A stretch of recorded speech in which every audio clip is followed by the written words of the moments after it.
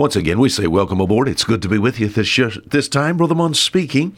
Our program here called A Fisherman's 5-Minute Look at the Book of 1 Peter. 1 Peter chapter 4, looking at verse 12, talking about some strange things. And in preparation for these programs, I have had some strange things to happen, by the way.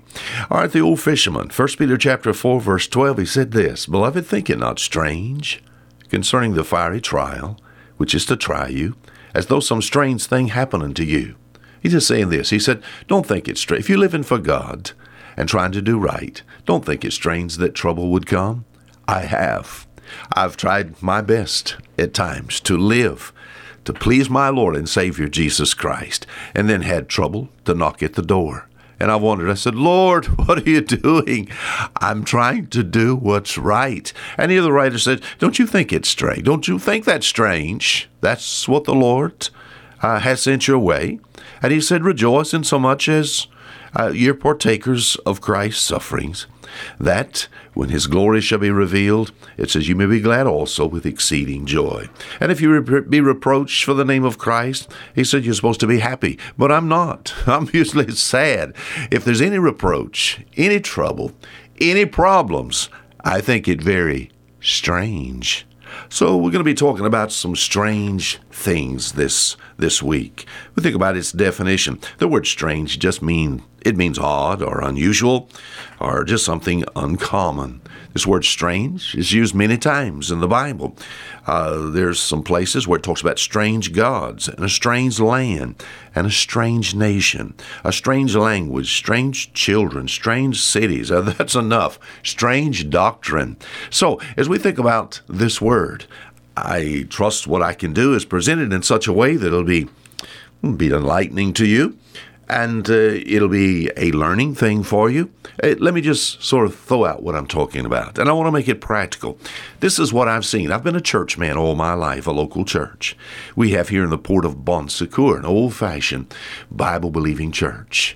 And our church is, because it's here on the harbor, and our emphasis is especially reaching the Andrew, Peter, James, and Johns in our harbor. I live in a huge fishing harbor, a huge fishing area.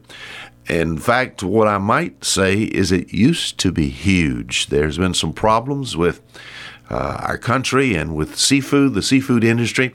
What's happened to the farming industry is happening to the seafood industry also, and I certainly don't want to get into that. But our harbor is huge. And so in our area, we have the Fisherman Baptist Church, an old-fashioned Bible-believing Baptist church.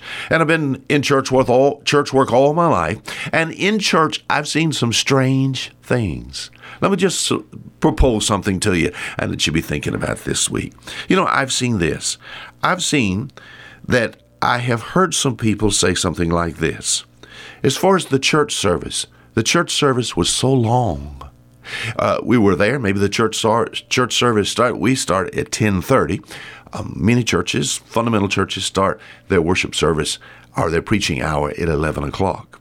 It seems as if from 11 to 12, it just seems it goes on and on and on and on. I've had some people say something like this concerning that hour. And isn't it strange how that 1 hour can seem so long? Will it ever end? You know? Now, I have seen speakers. Yeah, they were so long, you couldn't stay awake. But they were so loud, you couldn't go to sleep. You know what I mean? So you was kind of caught in between there. Some have said this. Some sermons it's the art of expressing, a 5-minute idea with a 1-hour vocabulary. But church service goes on and on. But you know those same people? The same people that say, it was so long, it seemed to never end. Kind of strange, you know. When they went to a restaurant, they had to sit for about 15 minutes before they could get a table.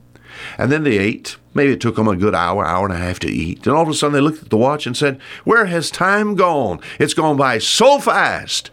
2 hours of eating went by fast. And an hour with God in the Lord's house with preaching went by so slow. Isn't it strange? I've seen similar situations where people were watching TV, and they watched TV 1 hour, 2 hours, 3 hours. All of a sudden they looked at the watch and they said, wow, where is the time gone? Time goes by so fast when we're doing things outside of a local church situation. What I do, I think that's very, very strange. Until tomorrow, Fisher Munn saying goodbye.